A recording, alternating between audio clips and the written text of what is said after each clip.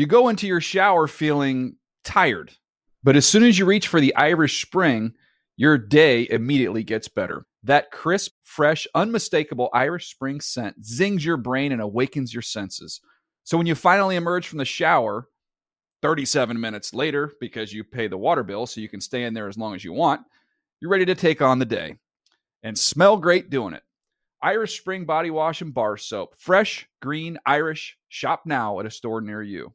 I'm late for a very important date. Time is running out to score adult theme park tickets at child prices from Undercover Tourist. This summer, make your Walt Disney World vacation more affordable than ever. Escape into a place where magic has the power to transport you into stunning worlds and your favorite stories for less. Buy from Undercover Tourist, an authorized seller, and link to official Walt Disney World apps so you can add on Genie Plus and Lightning Lane upgrades easy. Book your adult theme park tickets at child prices with Undercover Tourist now and save. UndercoverTourist.com.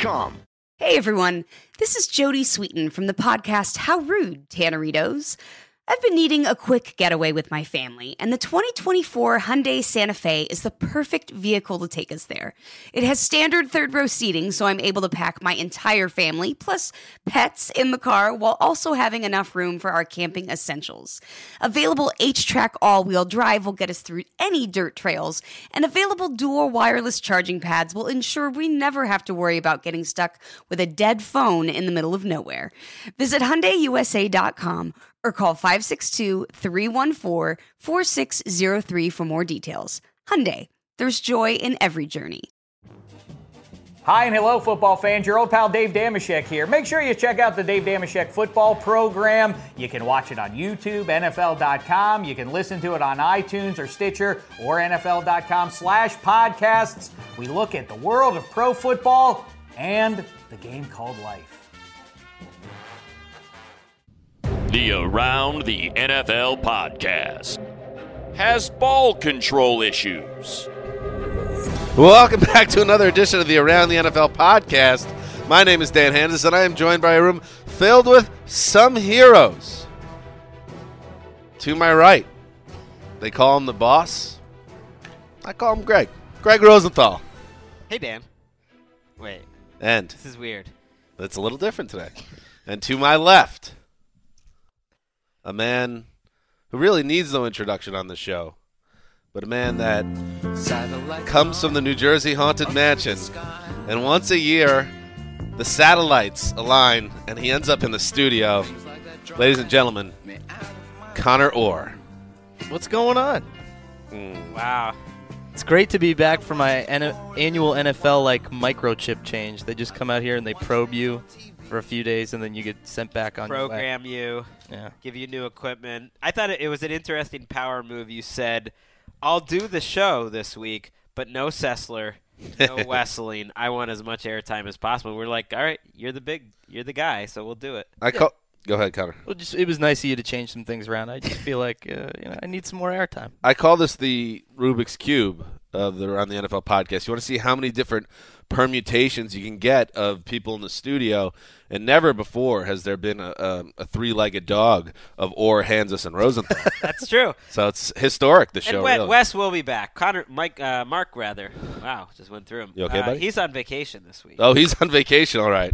The text we were getting from him yesterday, he is very much on vacation. He's enjoying it. Wes will be back for the next two shows of the week, though. Couldn't help that the money drop today that we have ball control issues goes back to what we learned about Mark and his underpants last week's show. Oh. Last week's program. Good call. Nice job by Brandon. Yes. Behind the glass. Brandon behind the glass, by the way. Big game, tough 23-21 loss for the Shield in softball last Thursday. Ooh, I didn't know. Yeah.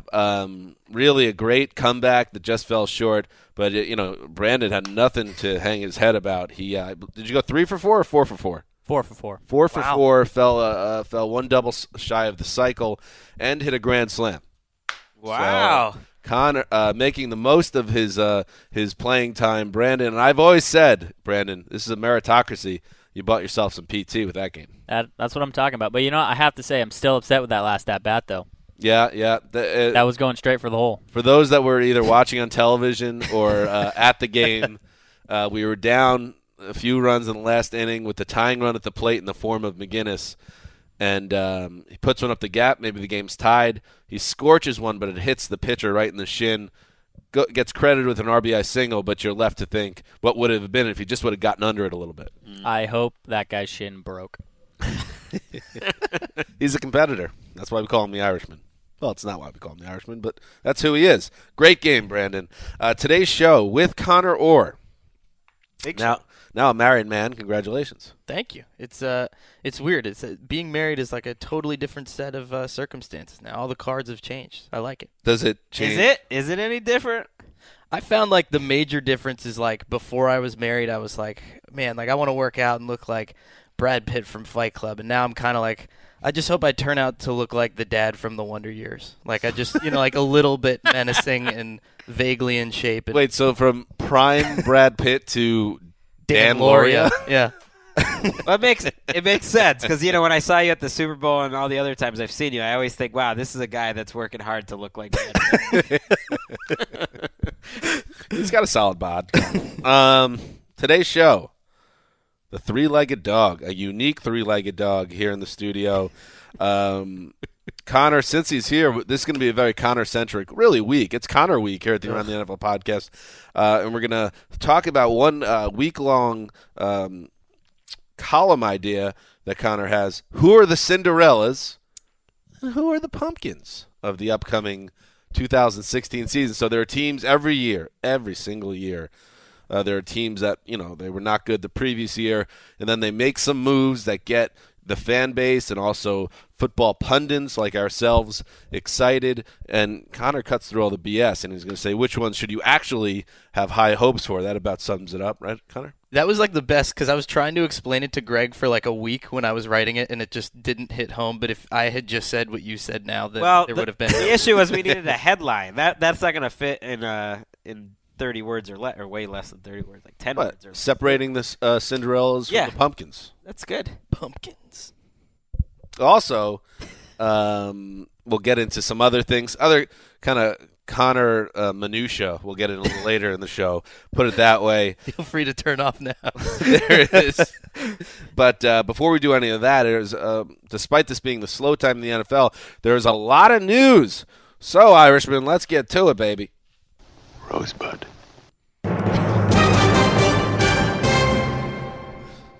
That's right. And there's the tease, little Rosebud. That was, of course, from the famous movie Citizen Kane, which was on the AFI Top 100. Spoiler. Horrible movies. Spoiler alert. Connor Orr's movie review of the classics, which was supposed to be a off-season series for the show. We haven't heard much about it, so a little later in the show, stick a pin in it now.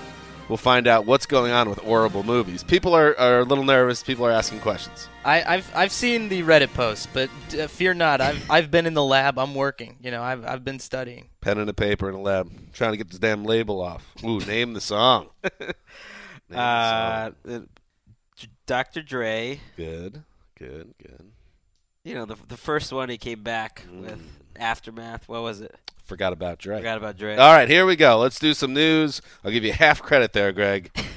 Let us start with Richard Sherman, who was interviewed by our own guys, Mike Robinson, who was a former teammate in Seattle of Richard Sherman, and the topic of Marshawn Lynch came up when this interview took place at Robinson's youth football camp. Will Beast Mode remain retired? Now, the assumption for a lot of people, maybe not, this wasn't the smartest thing to do, is that once Beast Mode puts up the Instagram, Twitter photo of his cleats hanging from the cables, and I guess the Seahawks put him on the reserve retired list, that it is over.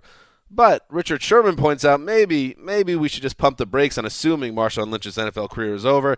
Here's the quote: "I don't put anything past him.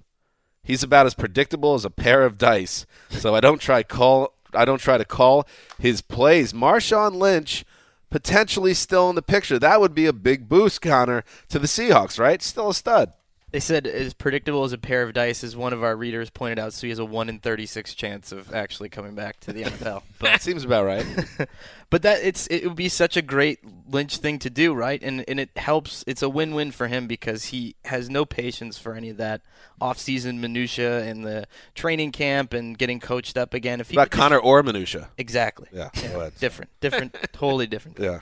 And if he could just show up in November, play 3 or 4 games, and help Seattle get back into the playoffs or into the Super Bowl, I think he would love that. Oh, that's how you would picture it? That he would sit out all camp, the season would get going, and then all of a sudden he would materialize? Yeah, I think so too. If ever there was a Lynch comeback, I think it's coming after Thanksgiving or it's November.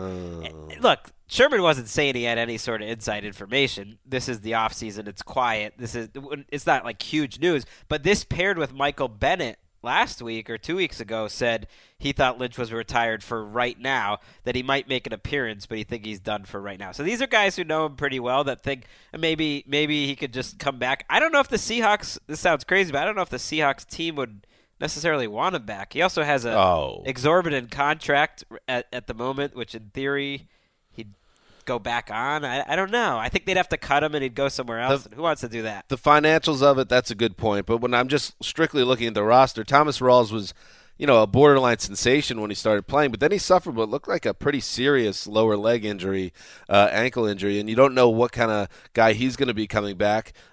Kristen Michael, you're going to get excited about him? I'm not going to. They had the rookie that they drafted. 3 rookies. Alex Collins, Zach Brooks, and CJ. Help me with the last. Procise. I think they're excited about, but you don't. It's not like it's a loaded backfield. No, but I don't think. I think his teammates love him. I don't know if the Seahawks loved him by the end of it. They had a back and forth relationship between the front office, the coaching staff, and Marshawn Lynch throughout his time there. I think they thought, we got a nice run of Marshawn Lynch. That's over. All right, moving on. A lot to get to, guys. Keep the train rolling. Tom Brady's lawyers will file a petition. Is it a train or is it a 3-legged dog? Three-legged train. Meanwhile, on the throne of sleaze.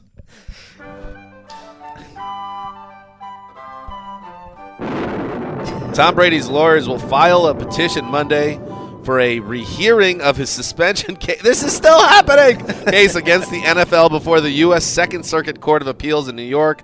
Former U.S. Solicitor General Ted Olson told ABC News in an exclusive interview that Brady's team will petition for a rehearing en banc, a request in French that's on bench. I don't know why we don't just say on bench. Let's get rid of the en banc. Listening to Ian Rappaport, our NFL media insider, saying the words en banc is just ridiculous. Ian, come back to me.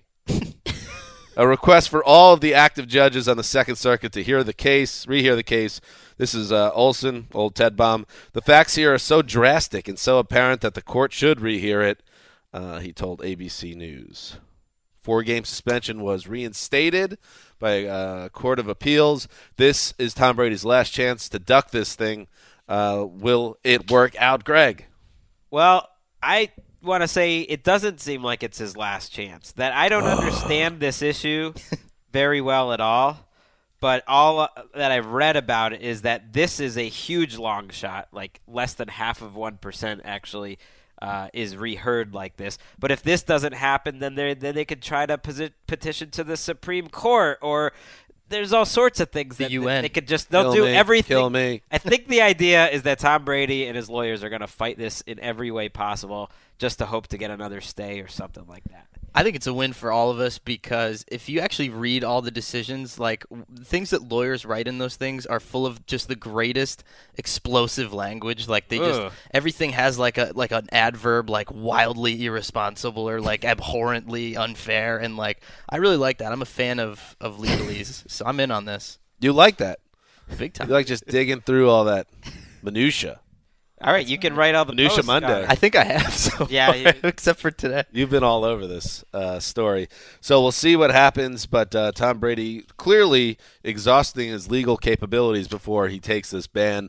Let's move on to literally the opposite of the New England Patriots, to the Cleveland Browns, who announced on Monday that they have released wide receiver Brian Hartline, the veteran, 29 years old, and former what did we call it? The Heartline? Well, I had a theory. Wes's Dalton scale took off. That was a big hit. Mm-hmm. And we had I had something called the Heartline. This is the Heartline, by the way. And the Heartline. Oh, whoa. poor Brian you know what? Hartline. Come on. Until he signs with another team, he's dead. If Brian's out there listening, I don't approve of this one. He's not.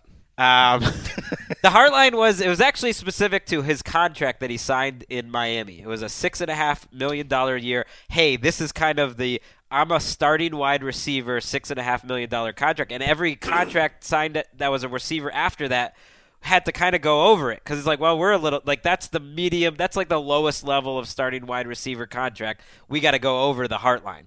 And Heartline. With a bad Cleveland team last year, 523 yards on 46 catches, 2 touchdowns in 12 games before suffering a season-ending injury. This is, again, a move by the Browns, and Connor, you identify as a Cleveland fan. Once again, a useful player, Brian Hartline. No one's going to go crazy about him, but they don't have any wide receiver depth, really, when you factor in you got Corey Coleman, of course, brought in ultimately right away now the number one guy, and Josh Gordon floating somewhere. Terrell Pryor. Is this another move? Are the Browns just kind of just tanking and just letting all the kids play and seeing what sticks during 2-14? Yeah, I think so. I mean, this is like I like the Browns draft because they almost borrowed philosophies from like the 3 or 4 best GMs in football. And what they're doing right now is just letting a bunch of cheap young guys knock each other off the roster. And, Heartline stands in the way of getting playing time. The only thing I didn't like, though, is that they knew that they were going to draft that many wide receivers. They always say give a guy a chance to actually get into a camp, maybe a little bit before the turn of the summer and the dead period. And now poor Heartline's just kind of floating around. It's Memorial Day weekend. What are you going to do? Yeah, we did the NFL.com projected starters, NFL.com/starters.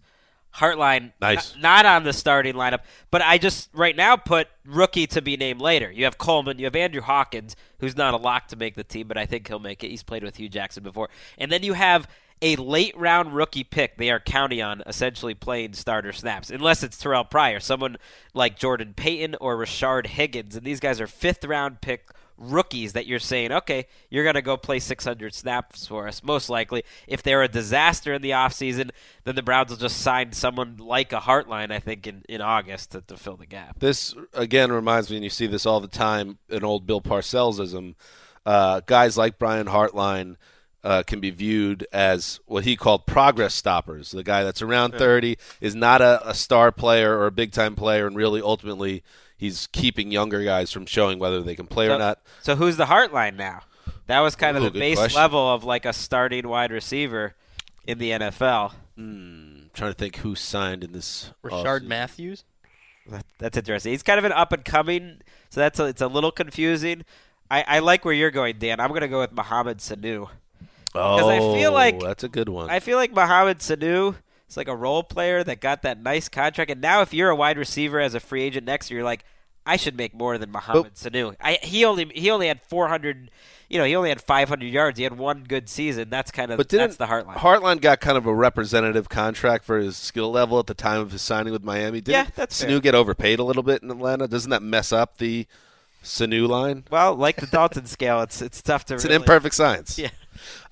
Moving on, Ryan Fitzpatrick has been at the center of a messy contract stalemate with the Jets for months now, but we have heard, next to nothing from the man himself. By the way, Connor, used to cover the Jets. You did famously. Did you know that Ryan Fitzpatrick went to Harvard?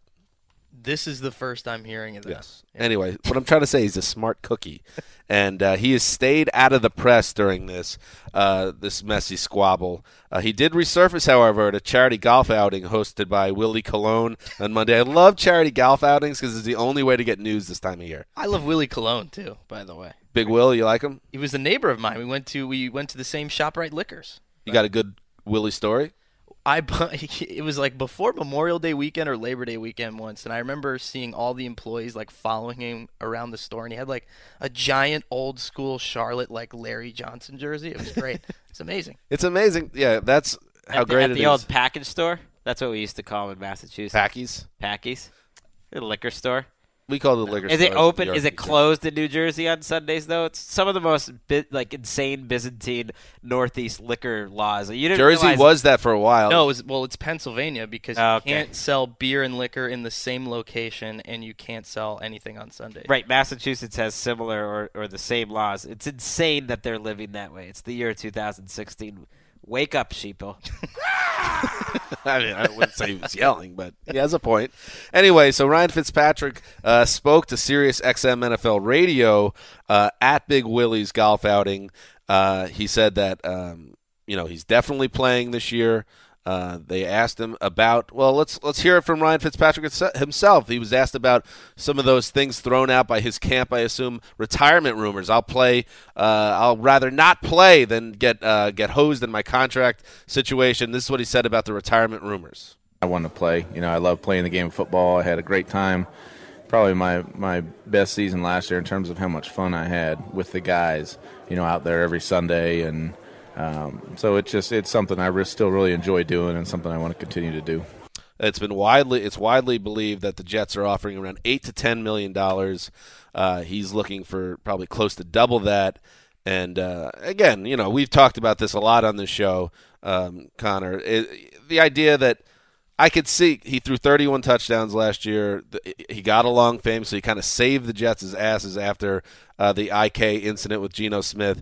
And he looks up, and a guy like Kirk Cousins is making $20 million this year, and the Jets want to pay him less than half that. I could see why he's trying to play hardball, even if it probably won't work.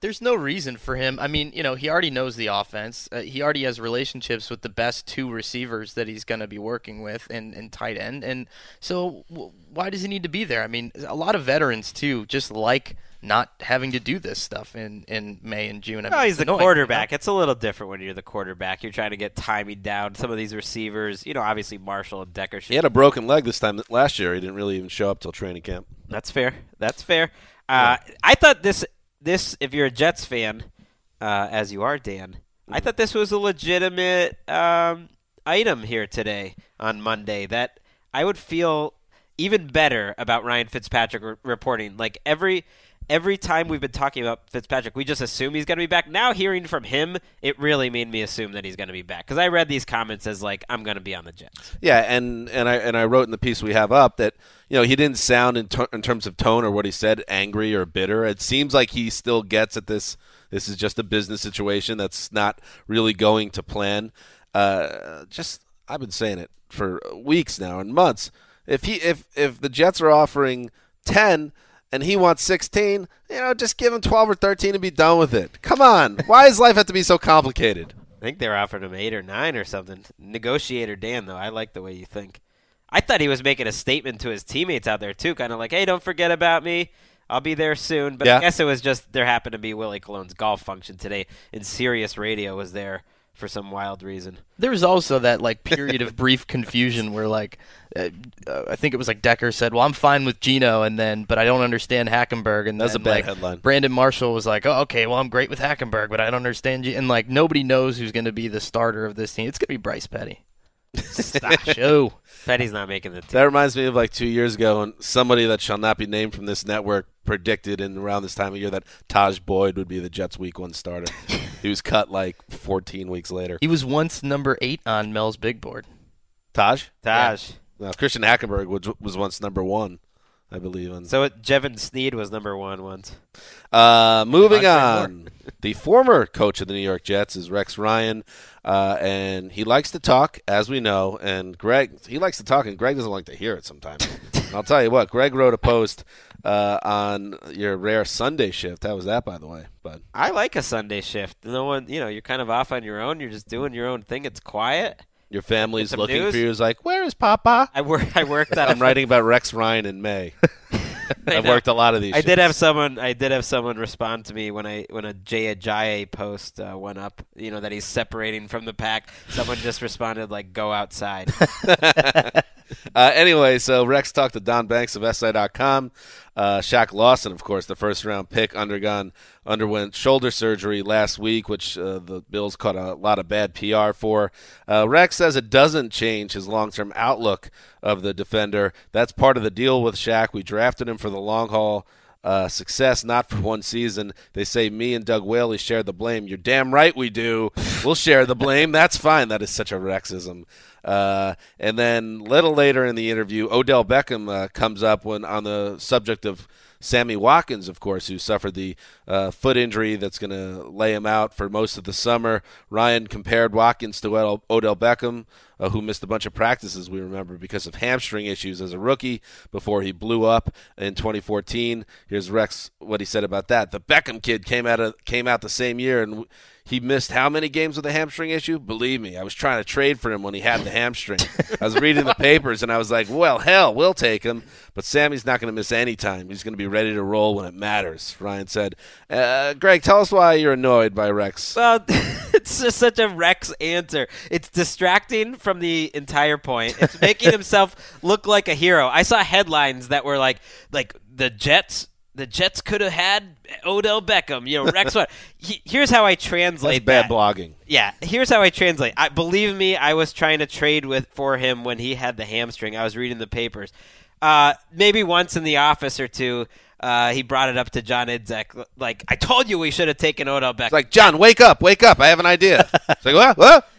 Like, this whole quote is, him sticking it to John Idzik once again, trying to make himself – it's not like they picked up the phone and tried to trade for Odell Beckham because they know that was completely illogical and impossible. No one is trading their first-round rookie wide receiver a couple weeks into his career. And it just distracts from the point, which is that Sammy Watkins is hurt all the time, and that they took a number 1 draft pick that they said literally right afterwards, the shoulder is not a concern about Shaq Lawson, and he gets surgery that week. And now Rex is backing up and just saying, whoa, put it on me. Put all the blame on me. Reggie Ragland would have been our first-round pick anyway. He threw that one in, too. So we feel like we got 2 first-round picks. Well, I feel like I have a master's degree in Rex, and Connor might even have me beat because he actually covered the man. Connor, what do you think? It's not even half truths for Rex. It's like half thoughts. Like, he's like it's almost like a half-speed Robin Williams. Like, there's a lot of bizarre stream of consciousness stuff going on, and I think he just doesn't remember a lot of the things that he's saying, even at the beginning of a sentence. And so that's what gets him in trouble sometimes. Well, we all tell, this is a famous Joan Didion quote. Chris Wesseling would appreciate that one.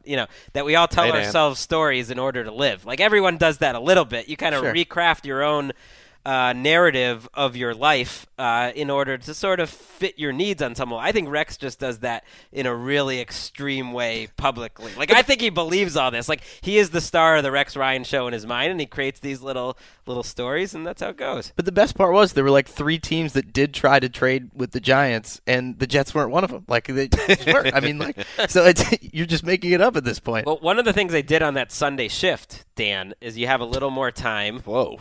I'm not coming easy there.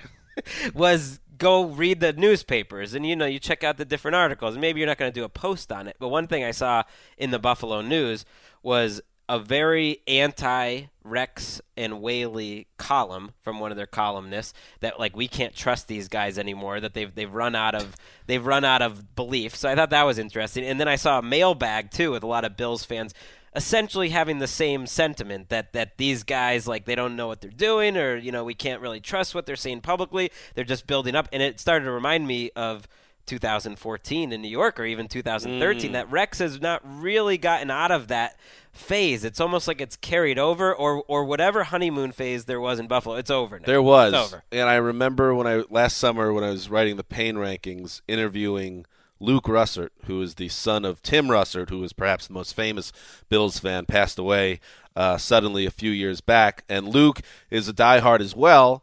And I remember asking him about Rex because if you remember the excitement at this time last year, you're right, they had rolled out stories that the Bills had set records for how many season tickets they had sold. And Luke said, if Rex even gets us to the playoffs, we're going to build him a statue. That's how excited people were. But it's funny how the spell wears off quickly. Because he never changes the tune. It's all the same. Like, we've seen this play out really slowly and painfully in New York over 5 years. And they're not they're not an untalented team either. If they manage to go 10-6, then everyone will love him again. But I just think his act and the way that it ended in New York and it started here in Buffalo, that if they go 7-9, there's going to be serious unrest and it might be a 2-and-out. And people forget, and we should move on, but people forget that Rex had 4 straight seasons with the Jets where they didn't make the playoffs before he got fired, and he only got all that rope because they went to the AFC title game the first 2 years he was there. So really now he's a 5-year loser, and the Bills didn't get any of the playoff glory, so there's no rope to be had. So it kind of makes sense that he barely survived last year. All right, moving on. The NFL owner spring meetings started this week. One big item on the list, if you love the Super Bowl and NFL, what's going on in the world of the NFL, right, Greg? Is where Super Bowl 53, 54, and 55 will take place. That will be decided this week in Charlotte at the meetings. And here are the options: Atlanta, Miami, L.A., Tampa, and New Orleans. And of those 5, Atlanta, Miami, and L.A. are considered favorites. Atlanta and LA because they'll have new stadiums, which the NFL has shown time and time again now that they reward you for that. And Miami, who after years of not putting in the money into their facility until the point where the NFL said, well, we're never going to bring the Super Bowl back here until you do it. Now they've pumped in almost $500 million into fixing up that stadium in Miami. They'll probably get one. And Greg, that angers you, doesn't it? Because that means Tampa, who cares? But the New Orleans Saints and their Superdome could be ignored. I'm not giving up on the Saints pulling off an upset. This is going to happen Tuesday, so we'll be quick on it. We can talk about it afterwards. Tampa has no chance. Atlanta and LA are locks, probably for the final 2 of those Super Bowls, because LA won't be ready for the first one, and maybe not the second. And so it's really the first one. It'll be Miami versus New Orleans. I think they might want to have a sentimental, give Tom Benson, who the league likes. He's 88 years old. People love New Orleans. Tom Benson, Stephen Ross. Let's go with Benson. I mean, give the great city of New Orleans. That should be the city that has a Super Bowl just scheduled every 5 years or whatever. Miami can wait. South Florida. Well, I mean, I'm with you. Of all the Super Bowl cities, and I've been to 5 now, New Orleans was the best suited for the week of insanity that is Super Bowl week. But you have to factor in there was probably some, handshake agreements with Dolphins ownership, Gloria Estefan, Mark Anthony, and the entire sound machine down there, that if you fix up this dump, we're going to take care of you because generally, yeah. That's generally how it works. But I think New Orleans has a small chance to pull the upset and get the third one. Atlanta and L.A., those seem like locks. I think that the Superdome's still grounded because of the power outage. How about that? I think it's a decade-long grounding they're going to get. Please. It's just bad luck. And lastly, guys, one last note. J.J. Watt announced this weekend that he has a new logo. It was posted on his Instagram account with the caption, "My logo, my vision, my goals, #Hunt Greatness," and it's 2 J's back to back. If you turn it over, it kind of looks like, oh hell, I don't know, a butterfly. An M. Didn't they say it was something to do with to the Wisconsin? Oh, the logo is designed to look like rising buildings, built from the bottom up, a metaphor for work ethic for Watt. This is from ESPN, who was a walk-on before he received a scholarship at the University of Wisconsin. And here's the corker, Connor, or I'm going to read the quote from J.J. Watt. He told this to, I guess, Darren Ravel. "I have always dreamed of being able to use my experience to create something truly great, something I believed would legitimately improve people's performance and training. I wanted the ability to put my own personal stamp of approval on tools that I thought would help people perform better, and that is what this logo has allowed me to do." Tools. I wish you weren't a liar. Tool is right. What kind of tool? Like, he's so good at pretending he's not kind of a goober, but he is. I mean, isn't he so bad at pretending that he's not a goober? He's just like, the fans want to know, and it's like, your fans aren't up at 12:30 when you're Snapchatting them from the weight room. I mean, they're not up that late. I don't know. I mean, listen, an all-time athlete, but we want to see you, be real with us. This logo is not. This got you guys, especially Dan. You were fired up. I don't know, the quote that the logo has allowed him to reach out to people and help them perform better. That's like something someone got in his ear, one of his 17 brand managers, and he's just regurgitating it. It doesn't make him seem like an authentic person. I'm sorry. Brand copy is never good, but that is all time. That should be. When you see it, you know I personally have the hand in the product's creation, and I give it my personal stamp of approval. It sounds like he's making like a political stance or something. This. I endorse this logo. Exactly. And plenty of guys have logos. Like Tom Brady has a silly logo. He'll wear it on a hat all the time, TB12. But Tom Brady at least has people that don't have him giving interviews where he sounds like a public relations assistant. I mean, you just got to pull back a little bit. I don't know. He's too busy in the kitchen, cooking up those recipes for that. Yeah. Oh, the cookbook? Oh, yeah. Little Himalayan salt, no egg. You were saying it's sold out, Connor. You wanted to buy one of the Tom Brady cookbooks, but it's just sold out. Not only is it sold out, but the pre-order for the reprint is sold out because it's a living document. You really want this book, huh? Yeah. It's only 80 pages right now, but then you get exclusive access to new recipes after the fact. It's like the life of Pablo. It keeps changing, well after it's released. All right, so that's what's happening in the news. A lot of news. Let's move on now and talk about who are the Cinderellas and who are the Pumpkins. Connor, or this is how many pieces are you doing this week? 5, one for every day of the week. Marron. So you started out on Monday with a piece on the Jacksonville Jaguars. How do we want to do this? Do we want to go team by team, each of the 5 teams? All right, let's start with the Jags, and you could see this. Is there a vanity URL involved here? There will be. There will be. Okay, for now. How about NFL.com/Cinderella? That's the vanity URL. We'll get that done. And if you want to see Connor's entire library, NFL.com/ORR. Are you kidding me? All right, let's start with the Jags. 5-11 last season, and we all know what they've done. Even though Jalen Ramsey now is on the shelf, they think he'll get healthy after that knee surgery and be a contributor this year. But they had an offense which was, one of the most potent in the league at times last year, and now they have a defense that's loaded with some talent. And they're getting Dante Fowler back. So a lot of people are buzzy, Connor, about the Jags. And guess what? You believe in them too, because your 2016 projection is 9-7, which might not be enough to get to the playoffs, but it's a step in the right direction. That's why I have them as a Cinderella this year. I mean, I think that the plan all along was for this team to put everything into making their moves this year.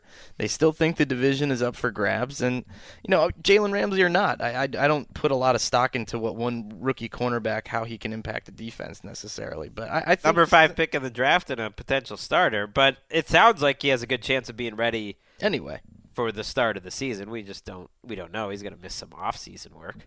They lost the 7th round. There's something bad about they just have bad luck. They had lost the 7th round pick for the season on Monday to an Achilles injury. It's just like something bad in the water. But you're right.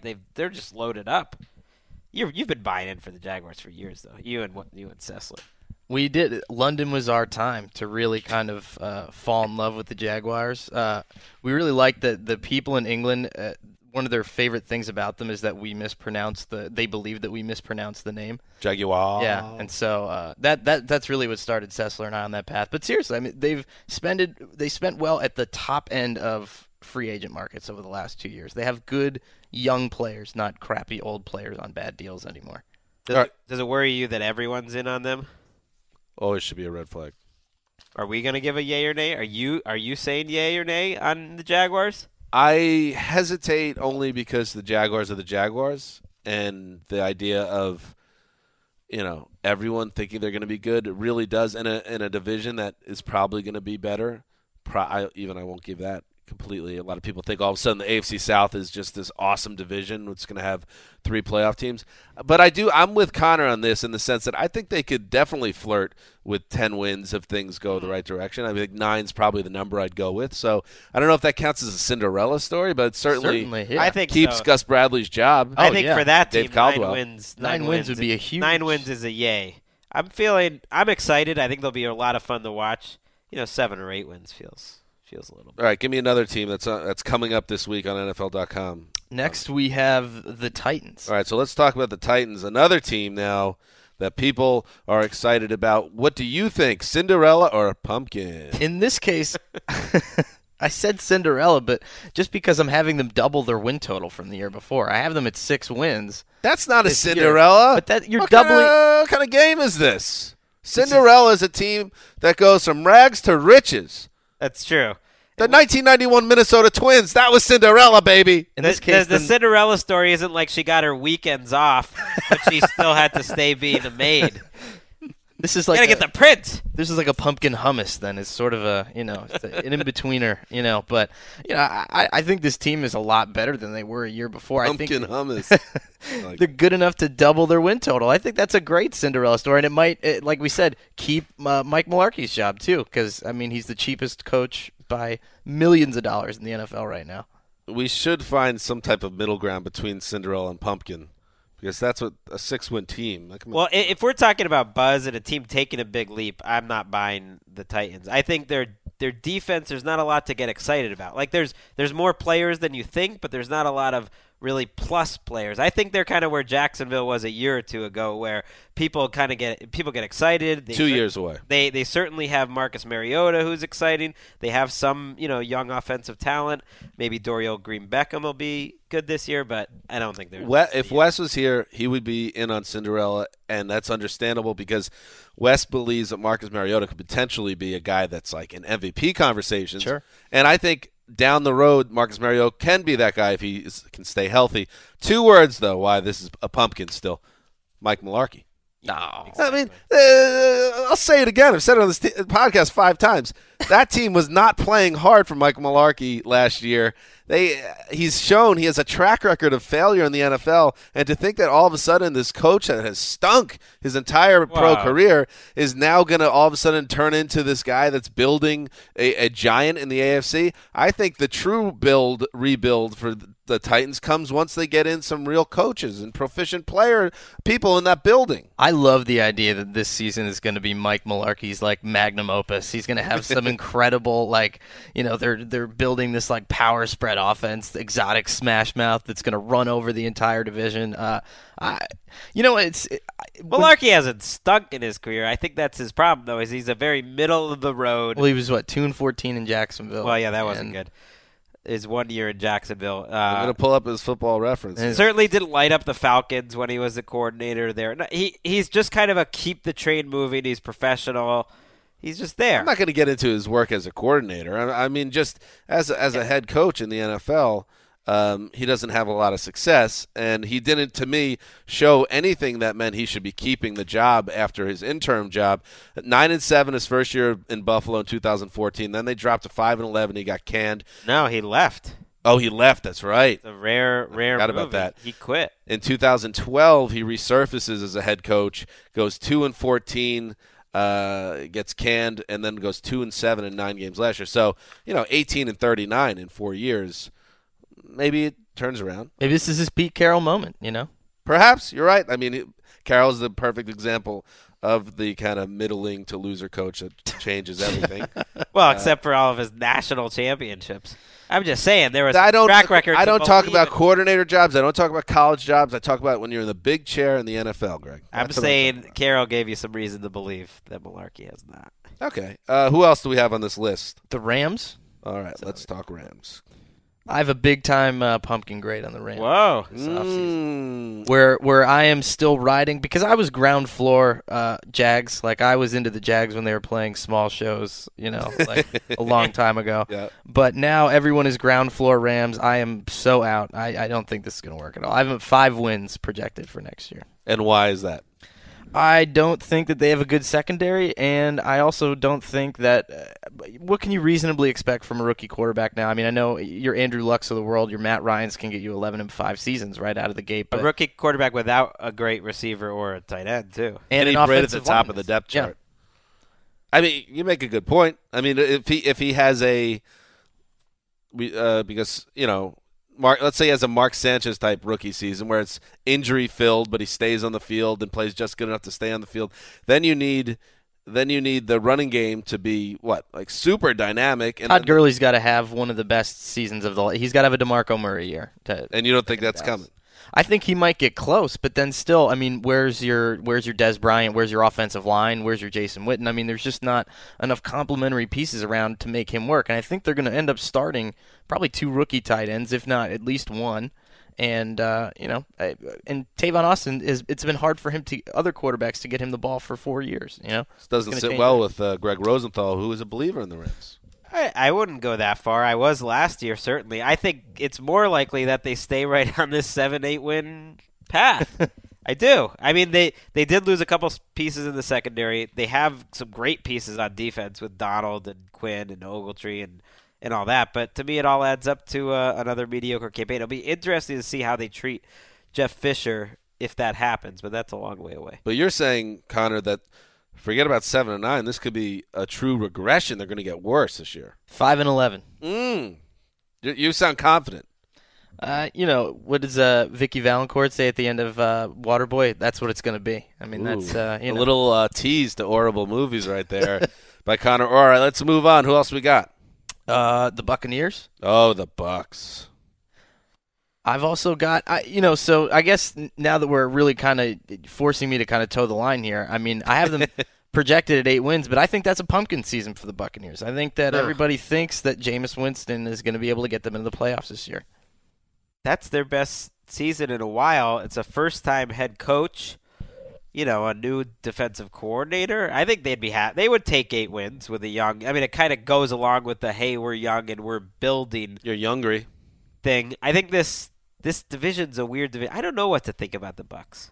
I don't have a hot take on the Bucs because they should be exciting. I mean, they should. They have Levante David. They have Gerald McCoy. They have Mike Evans. They have Jameis Winston. They have these like cornerstone guys, Doug Martin. But after that, I don't know. I got to see it to believe it. I don't believe it. I mean, you just name the guys. They have a chance, and I think Mike Evans could have a nice bounce-back season this year, and he wasn't even that bad last year.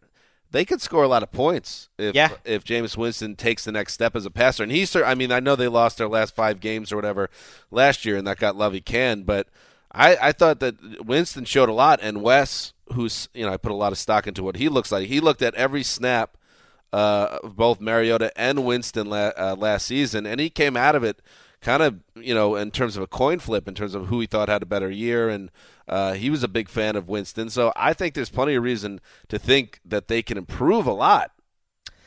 No pumpkin. Bad secondary. They've been looking for defensive ends for years. They added Robert Ayers. Spence and Robert Ayers, so maybe that'll work. But they haven't really had a pass rush. No pass rush, no secondary. That's a bad call. That's not, yeah. But Lovie's defense was so bad that it's kind of like the Saints, that the Saints just think, look, we've had the worst defense in the league 2 straight years. If we can improve to the 21st best defense, we could be a playoff team. And that's kind of like the Bucs. If they could just improve to average on defense, they could be okay. What I don't like about the Bucs, though, is that their fans are now chiming in. Now it's cool to be a fan of a building team, and it's like, look at how many first-year starters our GM drafted in the process, and it's like, you got to hold on to something. Come on, just get over it. By the way, the last Bucs win happened, I believe, in late November, and it was a dramatic victory, if I recall. And I remember there was the locker room video of Jameis Winston yelling and everyone excited, and Lovie Smith with a big smile on his face. You think Lovie had any idea 6 months later he'd be coaching the University of Illinois? Yeah. Maroon. That's crazy. And you mentioned that all the fans are excited, and that got me thinking about why they would be so excited. I don't think people realize how bad the Bucs have been. They've been last place for 5 straight years. But then if you really think back to the end of the Gruden era, they have done a worse job building and having continuity than any team in the league. Gruden to Morris to Schiano to Lovie, and there's about 3 GMs stuck in there. So they've done the opposite of building. So maybe they feel like this group with I think Jason Light gives off an air of competence and has done an okay job, that maybe at least they have something that's going to stick for a little while. And the final team, Connor, on your breakdown this week, Cinderellas and Pumpkins, who you got? The Raiders. Ooh. I'm going to take a guess at this because I think the Raiders are what Connor's going to say, because I think the Raiders are almost, universally hailed as a team that's going to all of a sudden be in the playoff mix, 9 or 10 wins, and you agree, don't you, Connor? I do, but almost begrudgingly, because I said, it's doing this is almost frustrating because I feel like they're not going to live up to these expectations. Well, you had all these teams improving. You just think everyone's going to be happy, and except for the Rams. That's right. I mean, I have some teams improving, some teams not meeting expectations. And then, the Raiders I have at 9 wins, but I feel like a lot of people are pegging them as like a 10, 11-win team. I don't know. There's something that's not getting me 100% there, but I think they should make the playoffs. That division is wide open. So not quite Cinderella, but, a big step up this season. I say Cinderella. If they make the playoffs or they win 9 games and get within a game, I think that's a Cinderella. I think their starting lineups are awesome, and with a little help with injuries, out of these 5 teams, I think they're easily the best team. And I think I'd vote a yay. If I had a vote, I'd put it over 10 wins or so. I am going to talk to our social media team, Greg, when we sell this podcast, because this pull quote, I think their starting lineups are awesome. That's a pretty bold state. Is that a cool word to use anymore? That's not really. That's what I'm saying. I don't know if I. Do you want to say something else? You want to replace the word, and we'll use that. It really cracked us up once. There was a lunch lady who told us one day that the Croutons are awesome. We would always make fun of that. The croutons. I don't know why she said Croutons, but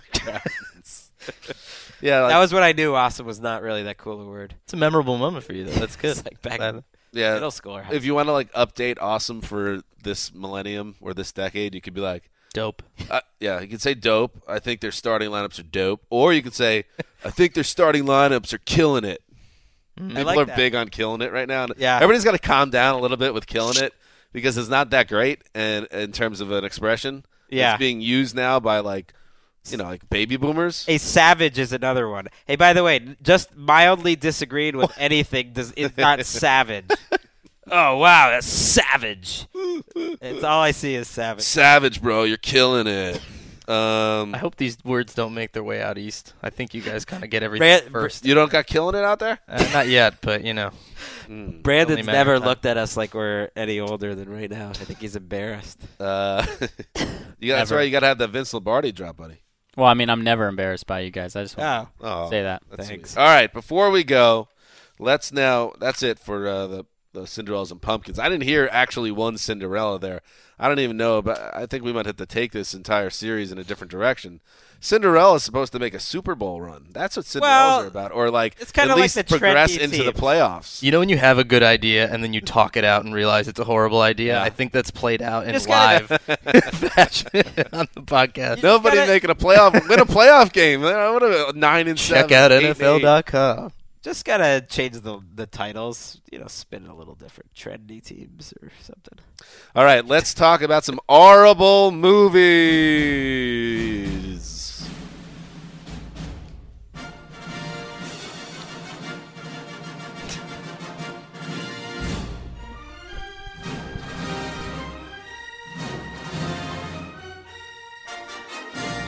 All right, so you know the deal if you're a listener of this show. Connor Orrs, a couple of months back now, was looking for kind of an off-season thing to tackle, to spend some time. He doesn't have any kids yet. He's married, but no kids. He's got a dog, right? Little dog. Yeah, there's only so much you need to do with a dog. So you have plenty of time. So he was going to tackle AFI's, the American Film Institute's, top 100 movies of all time. He was going to just blow through the list so he could feel a little bit more cultured when it comes to the silver screen.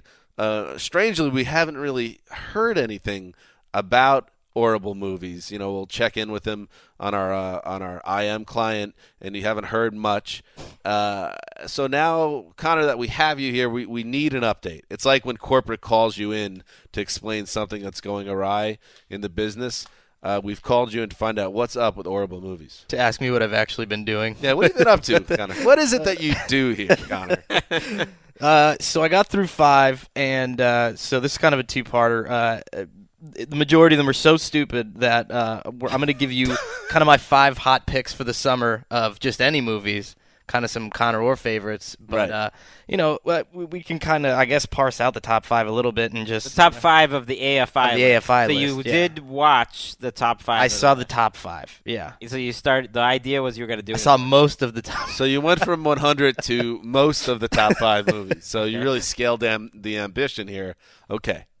So, on the AFI list, number 5, Singing in the Rain, which is classified as a comedy. I watched like 25 minutes of it. I didn't laugh, and I realized it's kind of like, since we were talking about Pitchfork earlier, it's like the Pitchfork equivalent of putting like an Animal Collective song in the top 5 songs and being like, but it was so important for the future. And it's like, this movie was just dumb. It wasn't funny. It was just a bunch of old people singing and getting wet. So agree to disagree on that one, but this is your segment. So Singing in the Rain, good meta move, was horrible, not horrible. Horrible. It was horrible. It was horrible. Okay, Gene Kelly, Debbie O'Connor, Debbie Reynolds rolling over in their collective graves. They all share one grave. All right, next up on your list. So Singing in the Rain, no good. Okay. Number 4 was the only one that was good. Bobby D, Raging Bull. Nothing wrong with that, man. That's a great movie. Jersey guy coming out. The only problem, though, the fighting scenes were not great. If you watch a boxing movie, you're kind of out there looking for that ridiculous Rocky thing where if it happened to someone in real life, they'd die, in the ring if they sustained that many punches. That's kind of the aesthetic that you're going for, but it was good. At the time, I think the fight scenes people thought were revolution. It was known for. I think they were viewed to be incredibly kind of visceral and important at the time. But what you're saying is it wasn't as good as The Avengers or something like that. Yeah, Creed. Well, Creed actually they kind of reinvented the in-ring fights to the point where Michael B. Jordan actually took a knockout punch and they kept it in the movie. Good. But yeah, you're saying not that I don't like him, but that's what you should be doing. Yeah, you're saying Bobby D didn't sell it well enough, or Scorsese. I'd like to see him take a few more hits to the noggin. But you liked it. You liked it. It was that. good. Right. You'd still rate it ahead of the final 70 minutes of Singing in the Rain that you didn't watch. Good Lord, yeah. If you gave Raging Bull a letter grade, what would it be? I would say like a B minus. Okay. Next up. Wow. Next up is The Godfather. Okay, I mean that's a classic. It's fine, but you're gonna have the Godfather die wheezing in a tomato patch, like he's just like sitting there like he can't. Come on, Connor, it's a bad job by you. The Godfather it cannot be argued that that's one of the great films of all time. Yeah, I liked it. The Don passed away. He was an old man who had survived an assassination attempt, and he had to. The only way to move the movie forward is to let his son take over. If you and I understand, people are like, oh, and it symbolizes the passing of time in a place of growth, in a growing tomato patch, but he's dying or whatever. And it's like, no, have him go down like Scarface, a little blow, little machine gun, have him really kind of fire it up a little bit, This is very millennial right now. Okay, so not a good grade for The Godfather. Okay, next. What was your grade for The Godfather? I guess C+, All right, we got what else? Casablanca. Just Casa boring, They just get on the plane or don't get on the plane. I didn't really understand that one. Yeah, be honest. You didn't watch 1 minute of Casablanca. I watched probably like 25 minutes of Casablanca. Yeah. That sounds like a lie. Why should we trust your opinion on movies again? How did this happen? Yeah, you haven't heard my hot picks, though. So okay. Well, what about... By the way, I'm 30 seconds away from getting Spice Rack on the phone. Oh, God. What's the last movie, What's the last top 5? Citizen Kane. Oh, yeah. All right. That's obviously, Citizen Kane, widely regarded as one of the great achievements in the history of the cinema. There's nothing bad you could say about that. I just think we need to redo the list because we're basing things off of how important they were at a time for now and how influential they are. But, it's just... That's not even a criticism of Citizen Kane. What? It's just a boring movie. You didn't see that movie. Yes, I did. I did see Citizen Kane. Yeah. It was the sled, I mean, what, Okay. the whole movie, it's a sled. It's like, okay. I'm not with you on Singing in the Rain. I think that holds up great. I am with you at this point. If you watch Citizen Greg slides down the common manner. Whatever. It's entertaining. Citizen Kane, it is different. If you might have watched it in film class or something like That's that. where I but saw it. It's it doesn't mean you're gonna have a jolly good time watching it. Let's be honest. Connor didn't see the movie. I did watch the movie. I made it through 4 minutes of my film appreciation class in college. We watched the first scene of American Beauty, and then I just got up. I said, I can't take this, and I left the class. Can I just put this out there?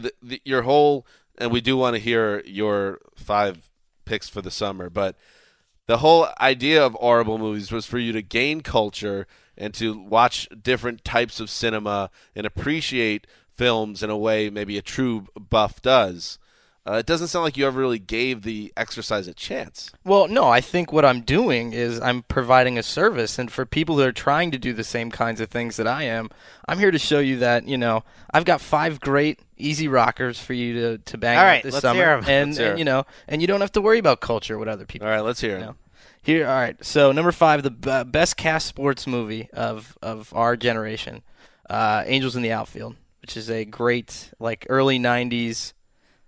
So you have major issues with Marlon Brando dying in The Godfather, but Tony Danza dies in Angels in the Outfield, and you're cool with it. Spoiler alert. Tony Danza plays fireball pitcher Mel Clark, who gets them all the way to the World Series, and then he's a smoker, and so all of our spoiler alerts are after we spoiled it, which is a problem. Yeah. Tony Danza's character smoked throughout the entire film. I think that's it was foreshadowing, and even for a PG movie for a young kid, I mean that's some big stuff. All right, what's the 4th movie? Something's Got to Give with Diane Keaton and Jack Nicholson. What? Where did that come from? I would say, you want a classic love story, kind of a modern love story. It involves kind of instant messaging, email, old people. You're a Keaton fan in general. You find her alluring. I would say, if I was 70 and I was going to a movie to look for a best-looking 70, that would be her. She would be my Angelina Jolie for that age bracket. Okay. Interesting. All right, number 3. Draft Day, classic. Kevin Costner. I've watched it in English and Spanish. Are you talking about this Draft Day? You're out of your mind. Yeah, I am. Haven't I proved that already? Great movie. So quotable. We quote Mark's review of it all the time. Is that even a top 5 Kevin Costner sports movie?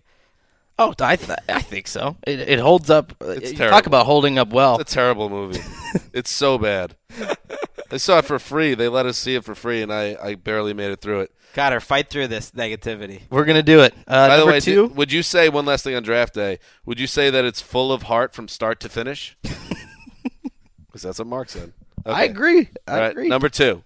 I think I'm going to redeem myself a little bit with this one because it was also critically acclaimed. One IMDb commenter said it was the greatest character-driven film of all time. So, number 2 is Heat.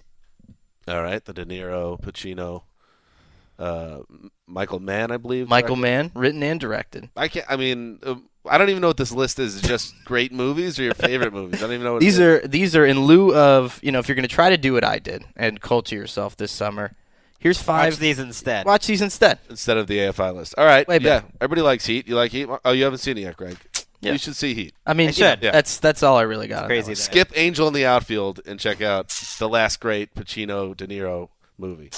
And then number 1, kind of an LA flavor, starring one of my favorite actresses, The Canyons with Lindsay Lohan.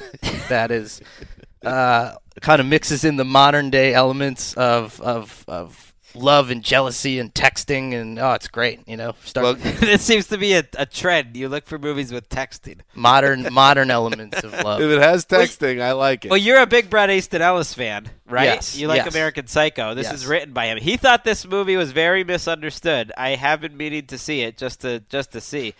It was so good they didn't put it in theaters. They put it right onto your TV. So I saw a few scenes from that film, and it didn't look like it was shot with cameras that were used in Hollywood typically. It just seemed a little bit on the low budget side, that's all. I think to me it's movie chaos. I love it.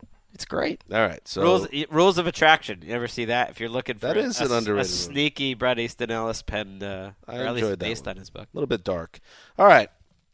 Sorry. I don't know what to say. Sorry, everyone. And that is Horrible Movies with so sorry. Connor Orr.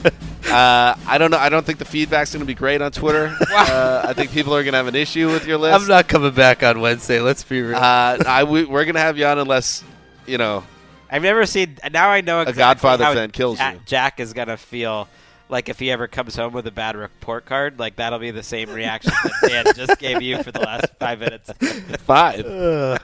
Felt like an hour. No, I'm saying the reaction. I enjoyed it, Connor. Very entertaining. I'm talking about, the cinephiles out there that love the silver screen. They're going to be pretty disgusted with you if they're fans of the show. Seinfeld sucks too. I don't care. Right. Doesn't matter. Okay. Connor will be back on Wednesday, perhaps to redeem himself after what happened at the end of today's show. And it will be Wes will be back as well, so we'll have 4 horsemen, another turn of the Rubik's Cube. Until then, this is Dan Hansa signing off for Mr. Orrible himself, Connor Orr, and the boss, and the Irishman behind the glass. Till Wednesday.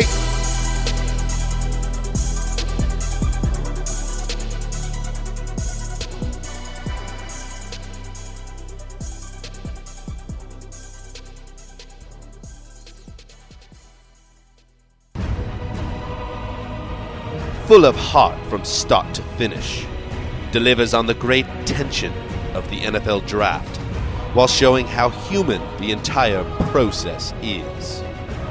Mark Sessler, NFL.com. You're out of your mind. Yeah, I am. Haven't I proved that already?